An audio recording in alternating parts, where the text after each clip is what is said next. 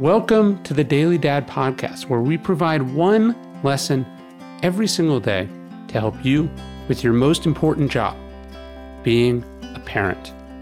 I'm Ryan Holiday, and I draw these lessons from ancient philosophy, modern psychology, practical wisdom, and insights from parents just like you all over the world.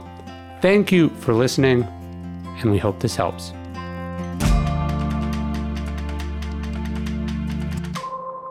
I was very excited when this came in the mail, not just as an investor, but as a fan of Magic Spoon cereal, which I have eaten so many boxes of over the years. They just rolled out these new cereal bars, which you can check out. There's a cookies and cream one. And when I got them, the first thing, not only did I eat one and my kids eat one, but then we had to save some for my father-in-law, who also loves Magic Spoon. You know, when you were a kid, you loved eating sugary cereal and you knew it probably wasn't good for you when it was called something like Cookie Crisp or it had a picture of your favorite candy bar on it. I wouldn't give my kids that stuff today, but I do give them Magic Spoon because healthy breakfast doesn't have to be boring. Magic Spoon has amazing flavors you'll love, they'll love without the bad stuff.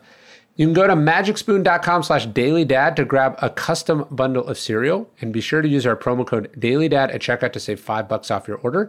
And Magic Spoon is so confident in their product, it's backed with a 100% happiness guarantee. If you don't like it for any reason, they'll refund your money, no questions asked. Remember to get your next delicious bowl of guilt-free cereal at magicspoon.com/dailydad. To use the promo code DAILYDAD to save $5 off. And try these cereal bars, man. They're really good.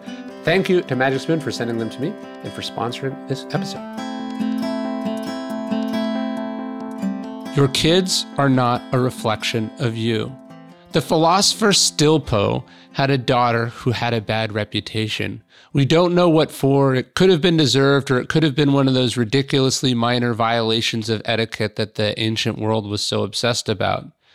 They weren't exactly shy about double standards back then, especially when it came to women. But that's beside the point. Someone once tried to shame Stilpo for his daughter's reputation. His reply is worth noting. She is not more a disgrace to me than I am an honor to her. This might seem like a detached or unfatherly thing to say, but it is in fact the healthiest and most respectful approach for a parent to have. Your kids are their own people. If they succeed and go to a great college and make lots of money, that's because they worked hard and got there. Doesn't really say anything about you. If they messed up, it's because they messed up. Doesn't say you're a bad father. The same goes for your successes and your failures.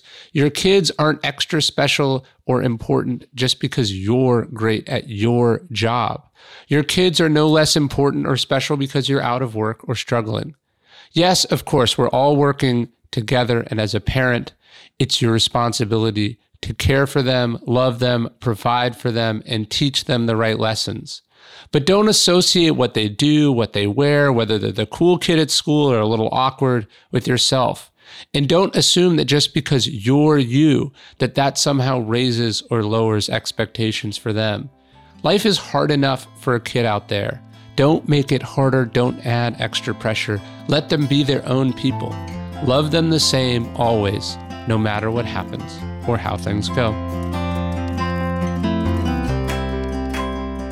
Hey, you're listening to the Daily Dad Podcast, one meditation a day inspired to help you do your most important job, which is be a great father. These are meditations inspired by ancient wisdom, psychological research, and just great strategies from normal dads just like you. Thanks for listening.